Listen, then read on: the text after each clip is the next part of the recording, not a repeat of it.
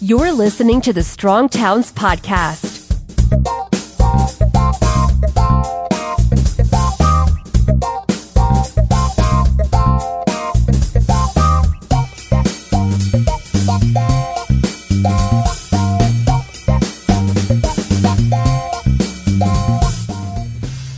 Hello, everyone, and welcome to the Week Ahead podcast with Chuck and Rachel. We have several things to talk about today. First, Chuck, how was the Texas tour extravaganza last week? Texas was great. I mean, really, we have more members in Texas than any state in the country. I think that's more than Minnesota now, too. Wow. Yeah. And, you know, Texas is one of these places where our conversation is just really meshes well. Okay, I'll draw a contrast with Bellingham the week before. So I get done speaking in Bellingham, and one of the guys in the audience raises their hand, and he asks this question. He goes, I really appreciate everything you're saying. I think you're right on, but I think you do your message a disservice because you don't talk at all about climate change or population overshoot, and you don't talk about obesity, and and he goes on and on about all the standard things that everybody else talks about. And liberal social. Yeah, and he says, your argument would be so much stronger if you actually included those things. And I go, well, thank you. I appreciate that. I'm glad you feel that way. I said, I actually don't talk about those things because those aren't the things that inspire me. That's not the reason I'm here. I'm here because of this insolvency problem. But, you'll be happy to know a lot of people who do care about those things listen to our message and say, wow, there's a lot in that message that really resonates with us. When I go to Texas, I never get that question, right? And it's not that there aren't people there who, care about those issues or think about those issues.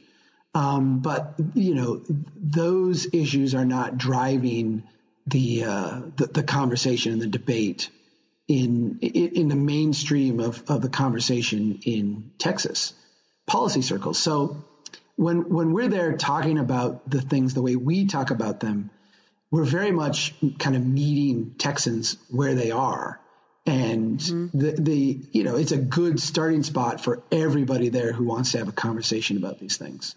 This makes me think of that image I think it appears in the Curbside chat often, where you've got a picture of a woman speaking in front of city council and you have some images. I'll try to find this and link it in the podcast notes, but it's like you have words like these concepts that this person mentioned, health and safety and environmental issues and better schools and all these things. And like the fact that when you try to appeal to city council about those issues, it's hard to get through.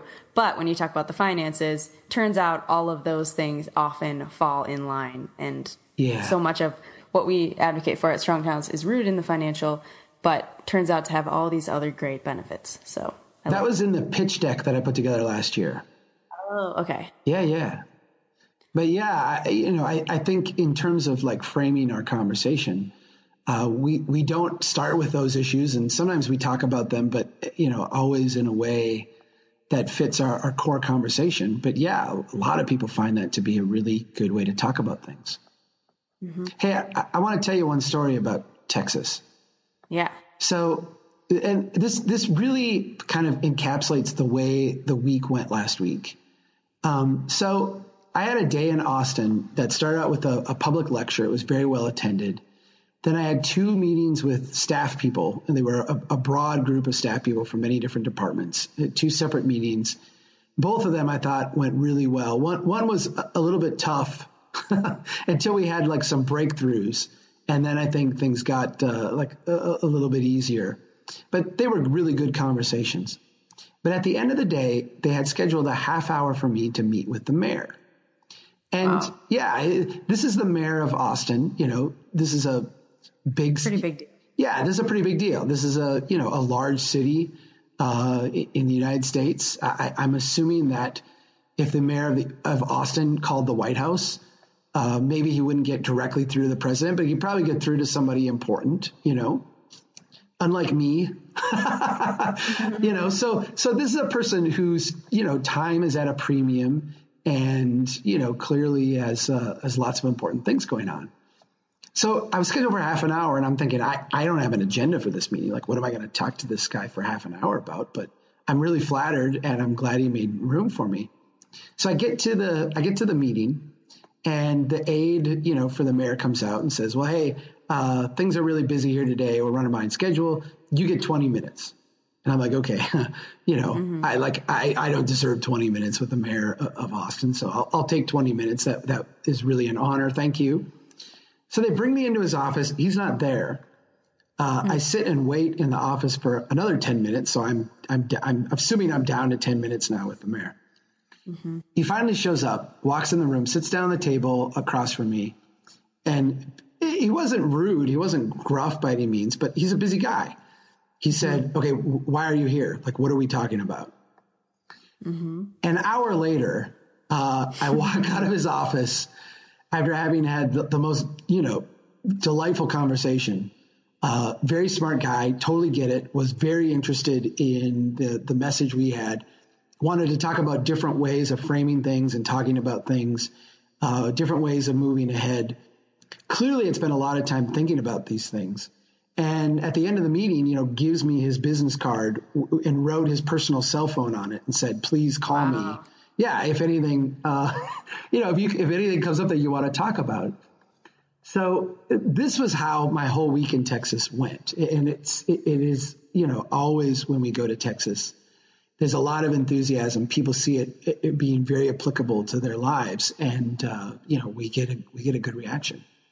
Well, I think that story is a real testament to the growth of the Strong Towns movement. I mean, do you think that would have happened 2 years ago, even a year ago, that you would have been able to talk for an hour with the mayor of a major U.S. city? Yes. And no and yes. I'll say, I've had the pleasure to, like, the mayor of Memphis, I had a chance to talk to a couple of years ago for a long time. And boy, what a beautiful man. We had a great, great conversation. I think the thing now, and this is really a testament to you and to Yuri and to our board and to, all of our members and everybody who's kind of participating here, there's such a broader range of things that we're conversant on now. Mm-hmm. And so, the conversation went in all kinds of directions. And, I feel rather confident thanks to, the things that we've discussed here and the way we've kind of vetted some of these notions, on our site, in these podcasts, in these interviews, I feel very confident having these conversations. And so, I think that it's definitely true that the strength of this movement is what got us in the door. And I think the depth of the conversation is what kept me in there. And, that's all part of what we've been able to do here. Yeah. It seems like Texas is, like you said, I can see how Texas is very ripe for this message because not only do they obviously have, huge issues with huge highways and, tons of spread out developments and like overextending of resources, but also they have the mentality. I'm going to stereotype Texas here, but like from what I know, there's a very mentality of like, do it yourself and like independence and, people making their own decisions and not being wasteful with money. So while their design may not indicate that, I can also see how like they're very ripe for this message and hopefully it makes some inroads there. I do think there's a spirit of rugged independence and, in a sense, the kind of bootstrapping mythology of America is still very strong in Texas, if not in reality, at least in myth right. that we like to tell about ourselves. I do get a perverse pleasure in telling, and I say this in almost every talk I give in Texas, I ask them, what is the one state that Texas kind of sneers at and looks down upon? And then you sit there and wait, and then people start to say California. Mm-hmm. And I'm like, yes. What is the difference between Texas and California? And in the context of the conversation we're having, I point out, California got started 20 years earlier than you did in this whole experiment. They didn't have to have air conditioning to build suburban tract houses. You did. So your growth started later and you're just catching up now. And California, 1996 is really just Texas 2016. I mean, you're just a couple decades behind them. And what do they think of when you say that? Well, I like hearing that, or is that offensive? Well, it is okay. I never like start the conversation that way. Yeah, it's always in the context of like, look, there's this illusion of wealth. Things are not as they appear.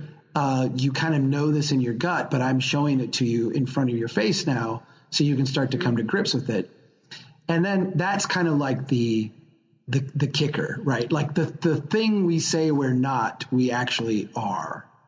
And that's one of those, I think, like turning points in the conversation where it's like, okay, you can say like that person's an alcoholic, that person has a drinking problem, that person's a bum. And then, you get pulled over for DWI and you're like, well, maybe it's me, right? That's like the sobering wake up moment. And, I kind of watch people's eyes go, oh, yeah, okay, maybe we're not that different. Yeah. So. Mm-hmm. So I also had an event last week, which doesn't usually happen, but I'm so excited. Yeah. Well, Chuck was busy when this organization asked us to do something. So I stepped up because it's in my neighborhood. I spoke at the Empty Storefronts Conference in Madison, Wisconsin. And it was a really interesting setup. It was just a one-day thing, and all the events were held in empty buildings.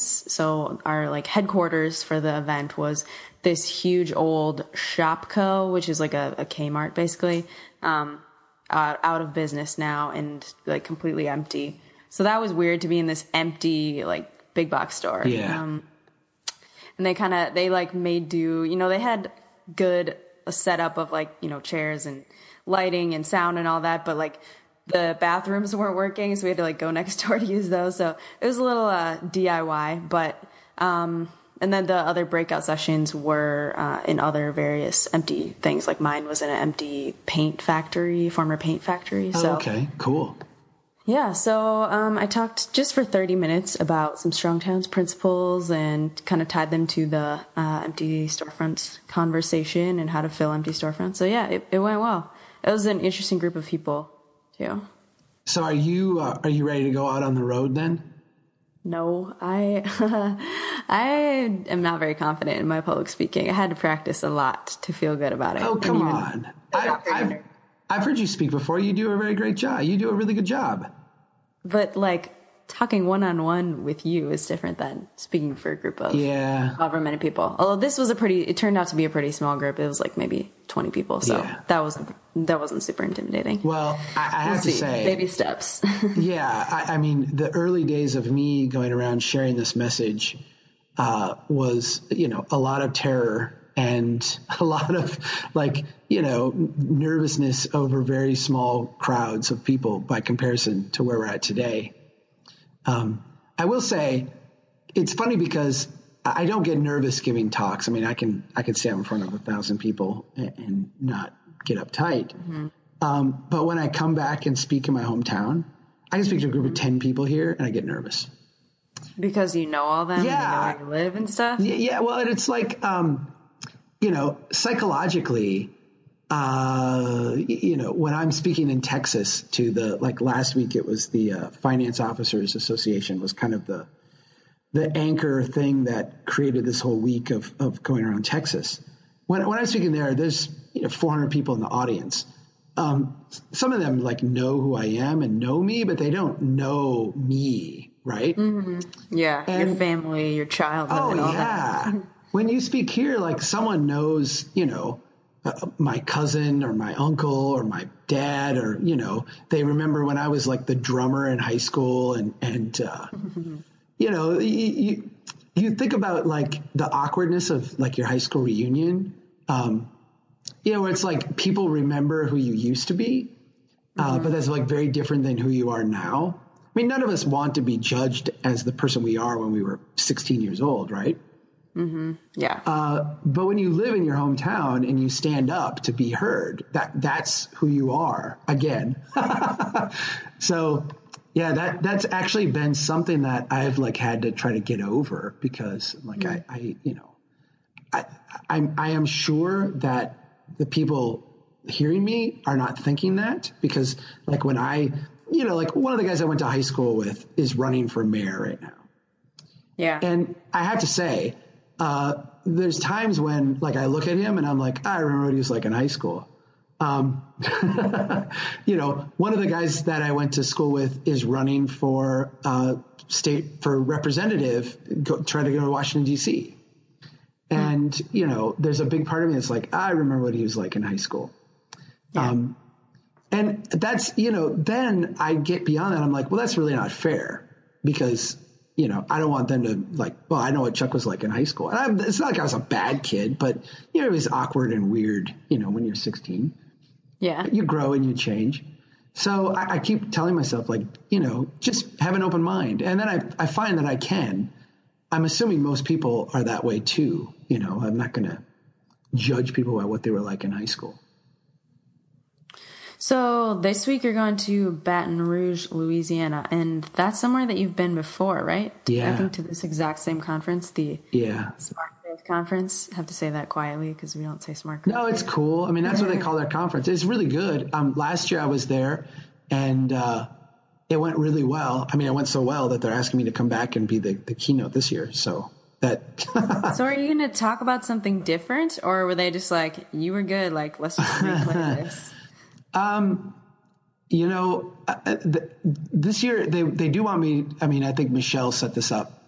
I think that the question was, do you want to do the same thing? And I'm like, no, let's talk transportation. Okay. So we're gonna do that. But I also am on like a panel later on to talk about the flooding issues they have. Oh, okay. Because they had like epic floods this year. Right. And we're going to talk about that from a resiliency standpoint. And I'm an outsider. I can say some very, I was just going to use the word heartless, but it won't be heartless. I can maybe speak some hard truths that you can't say when you're from there. But I mean, there are like ramifications to building in a swamp. Yes. I mean, over time, when you build in a swamp and you drain the swamp in order to build in it, you either commit to incredibly expensive and incredibly intensive, construction and maintenance of infrastructure forever, or you're going to have tragedy like this occur. The ancient Rome went through this. When ancient Rome got to the point where they were having trouble building because they were built out, which is they opened up a bunch of land, and this was in Caesar's time. They opened up a bunch of land by draining the swamps. Yeah, and then in the centuries later, as those drainage systems filled in, and the wherewithal and sophistication of the Roman Empire diminished, they found that all the rich homes, which is what they built in these flooded, these drained areas, all the rich homes started to flood, and nobody knew what to do.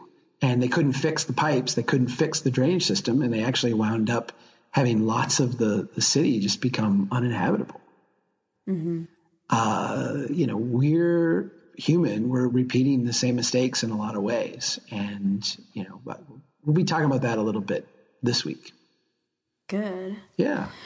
So I want to take a minute to welcome our newest members to Strong Towns: Daniel Higby from Kenmore, New York, Jason Alter from Omaha, Nebraska, Melissa Darty O'Hara from Bloomington, Illinois, Matthew Edmond from Boise, Idaho, and Norman Marshall from White River Junction, Vermont. So welcome, everyone, and thank you for becoming members of Strong Towns. I'm on our site right now, and this month we have 158 new members and renewals, which is incredible. Good. Yeah. Except when you consider People were that enticed by the new books and stuff. Yeah. Except when you consider that next month, I want to say we have like 400 people who are whose renewal. Yeah, memberships expire.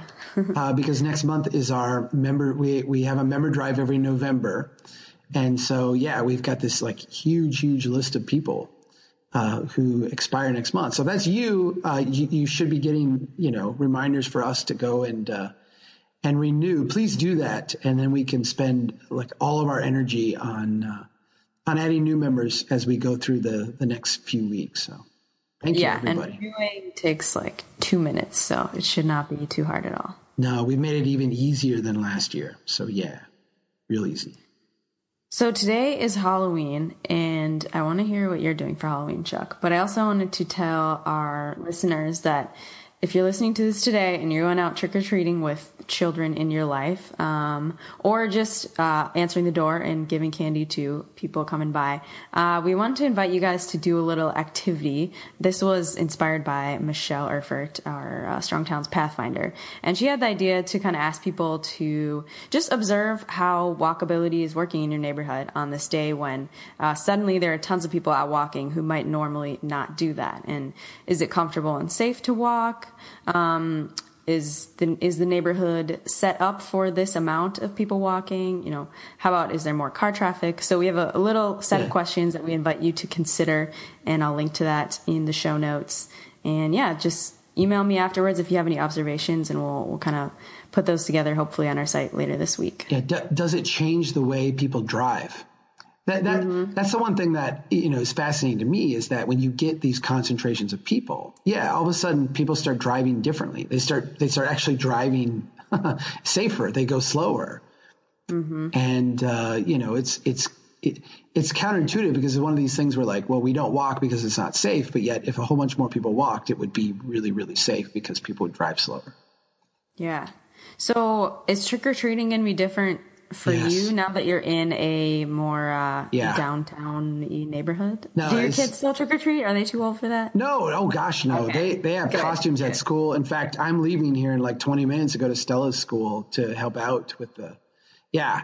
No, they're still. I mean, 9 and 12. I'm guessing we got a couple more years with Chloe, at least the oldest one. Yeah. So. I mean, free candy is free candy. Yeah. I went from living in walk score 0 to walk score like 80 something. And yeah, this is going to be a lot different. I want to say in the 20 years we lived at our old house, we maybe had 4 trick-or-treaters.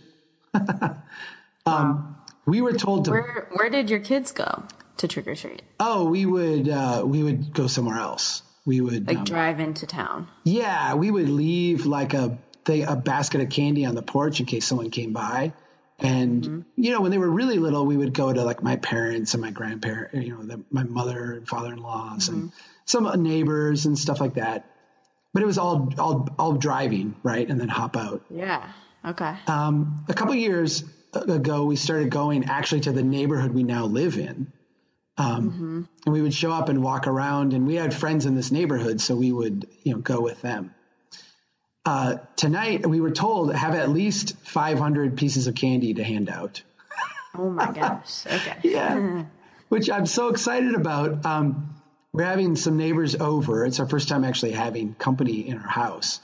Still don't have it like fully furnished, but, you know, we've got a card table and things. And our old house hasn't sold yet, so we're still like in transition.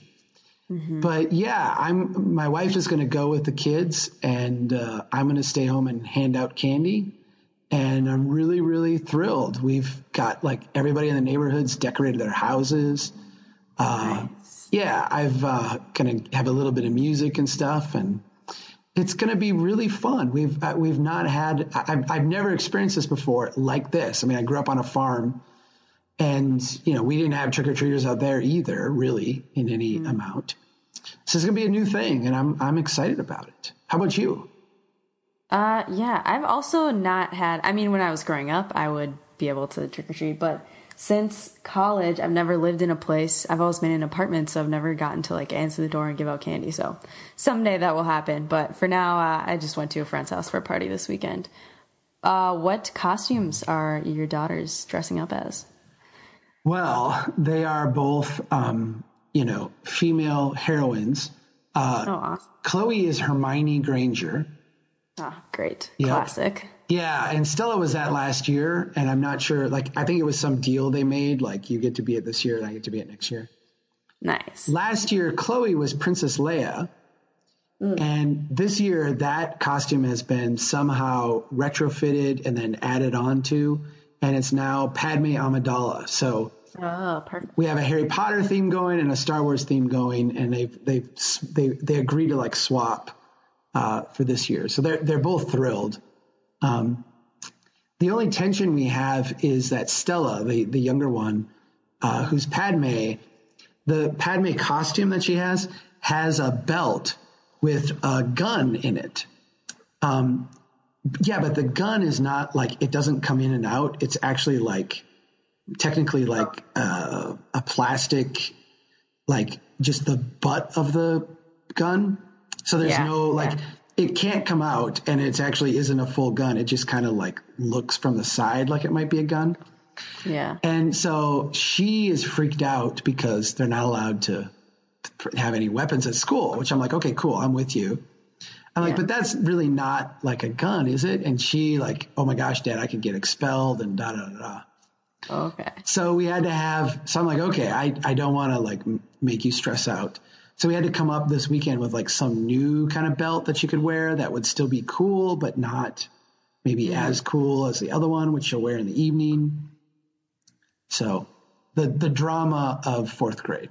Let's talk about the continuing saga of the Portland housing affordability conversation. We have another article today that continues that and kind of responds to some of the arguments. Tell me about this article, Jeff. I kind of feel like this might be it. I mean, I'm thinking there might be other things we do in this conversation, but you know, the amount of like discussion and, you know, people, I was just going to say angry comments. People weren't really angry as much as they were kind of maybe dismissive a little bit.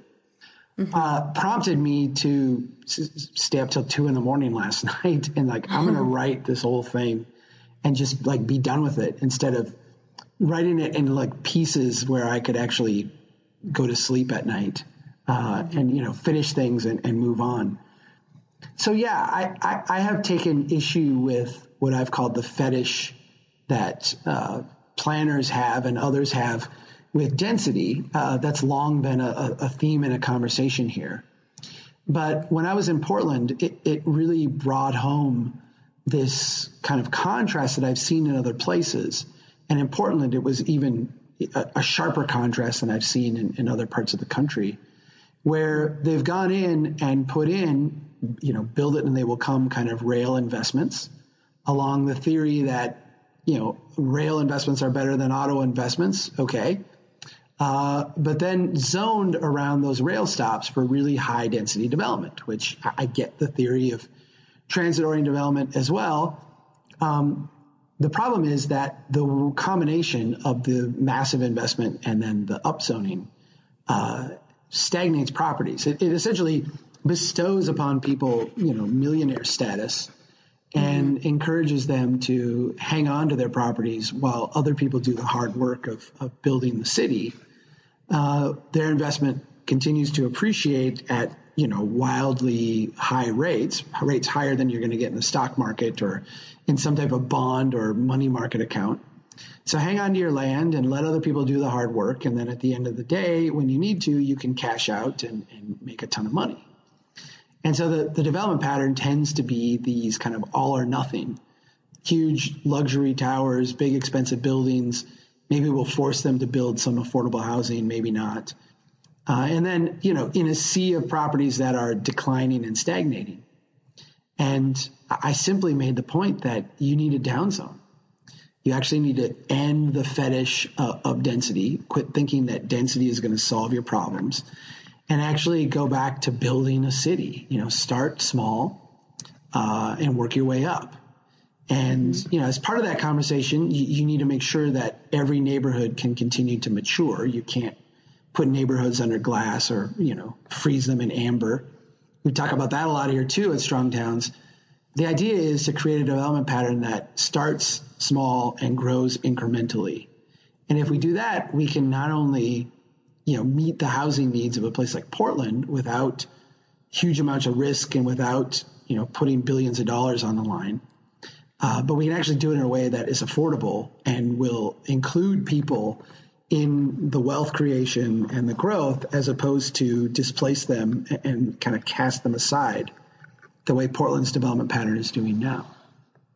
And it also provides opportunities for smaller scale developers to come in and like build a duplex instead of paying, millions of dollars to buy land that's you're going to have a 20-story high rise on. Like that's not affordable for most small scale developers. So, well, yeah. And I think one of the problems you have in a place like Portland is that the way that they've gone about doing their zoning and this fetish with density is essentially priced out of the market all the small developers, and means you have to be like a big player in order to be part of the system. That's just fine with the planners who like the big towers and the big developments, but it's not great for the underemployed or the people who would like to do small things. Mm-hmm. The problem that you've got, and no one's brought this up yet, the problem that you've got implementing the approach that I would suggest is that you don't have enough small developers. You actually need to get the Incremental Development Alliance people to come to town and train, a few hundred people to actually go out and work like this.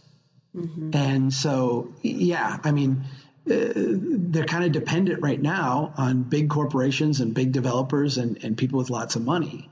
And that's a very fragile place to be. They actually need to have a more thriving ecosystem, and that's going to mean a lot more smaller players. I think this was the article that most elucidated this concept for me. So I hope that that's helpful to people who are reading it. And it looks like we've got another engaging comment section going on. Yeah, we do. I've been trying to be more active today because I'm actually here in the office as opposed to the last couple of weeks. But it's just frustrating to me when you step back and you realize that massive growth in Portland means 1.5% growth a year. And, I don't care if you're talking about rainforests or stock markets or, babies.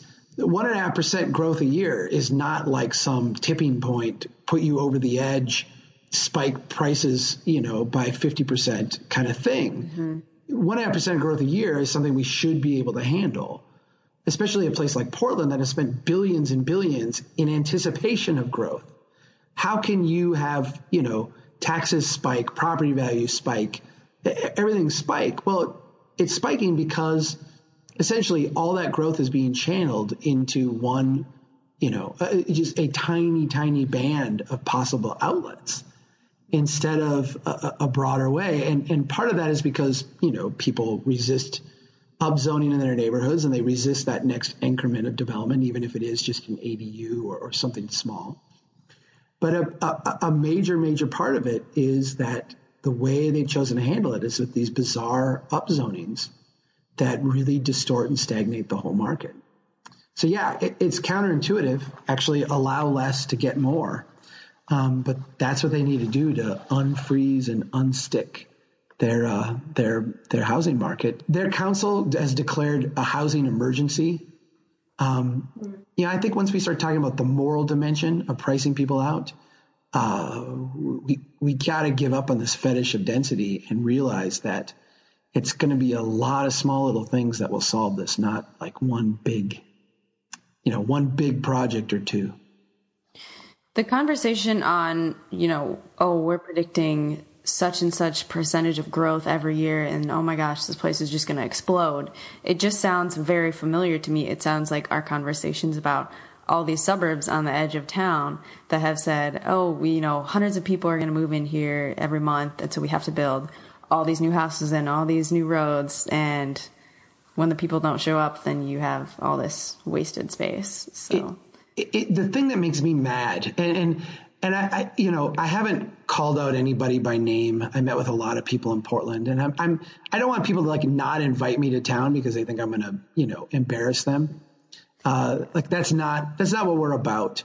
But I have to say, the thing that made me mad, made me angry when I was there, was kind of the smug, we know what we're doing, we know better, we've got this all planned out, we've got this all figured out kind of thing. Mm-hmm. When clearly you can step back and no, this isn't working. You don't know what you're doing. Stop pretending that you do and start listening to people. And, I use the example of my parents' farm, when I was, when growing up and everything, I use that in the post as an example. In a way, and it's a small town version of this, and the dynamics are different, but the cultural kind of, the cultural backdrop to it is very similar. The idea that people want to be here and people want to throw tons of money at us and people think we're great is such a comforting, like self-reinforcing narrative. And when you combine that with the belief, this kind of smug notion that we can go out because we know how to solve this problem and we'll just zone for high density and we'll plan for this and we'll come in and build this and that here and there. It's just, to me, it's immoral, and it's way too convenient for people who don't have to live with the consequences of their policies. Yeah. The people who are being hurt by this have no say in it at all and have no other option. And to me, I met some of those people. Those are tragic situations, and those should not be. So we should probably wrap up for today, but I wanted to mention one thing, which is last time we recorded this podcast, we talked about your dental issues, and somebody the day after we published that sent me this email that was like, why are you guys talking about dental problems on this podcast? Like, that's just a waste of time. And I was like, I responded, politely that, well, if you're not interested, you can just skip it. And this is our sort of casual Monday chat podcast. Feel free to not listen to it and just listen to the Thursday one. But then a couple of days after that, somebody was responding to, we requested testimonials for upcoming member drive. And somebody specifically said, I love the podcast, especially when Chuck talks about like his personal life, like his dental issues. We trying to please everyone can't always succeed, but I think we're doing all right. Well, I appreciate that, and people have been very kind to me. I last week in Texas, I wind up doing all these things during the day where people are eating, and I can't really eat. I could. I can take my retainer thing out, and then I look like a jack-o'-lantern. But I can't talk then.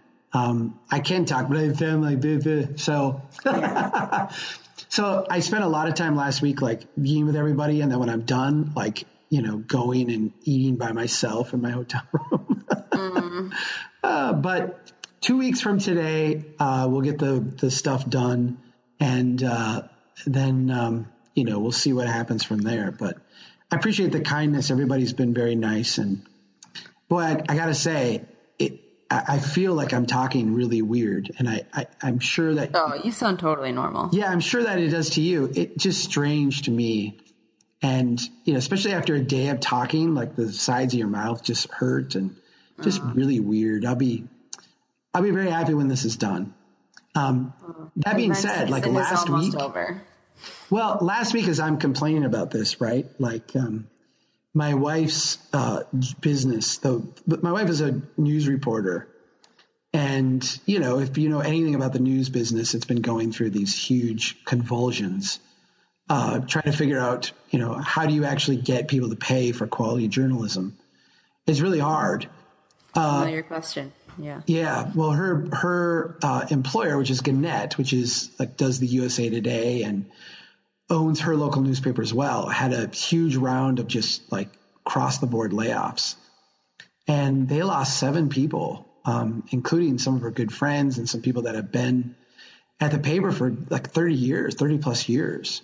Wow. Really hard, really, really hard. And I would call, she'd be, my wife is a beautiful person, but just, crying and very I feel bad for these people. And, just really, really hard week for her. And I'm like, I got this annoying thing with my mouth, whatever. Yeah, perspective. Yeah, perspective. Okay, well, we'll say goodbye to everyone for today, but we'll have a new podcast for you on Thursday. So take care, everyone. Thanks, everybody. We need your help. If you think the Strong Towns message is important, don't keep it to yourself. Pass it on. You can get more information and sign up to be a member of Strong Towns at strongtowns.org.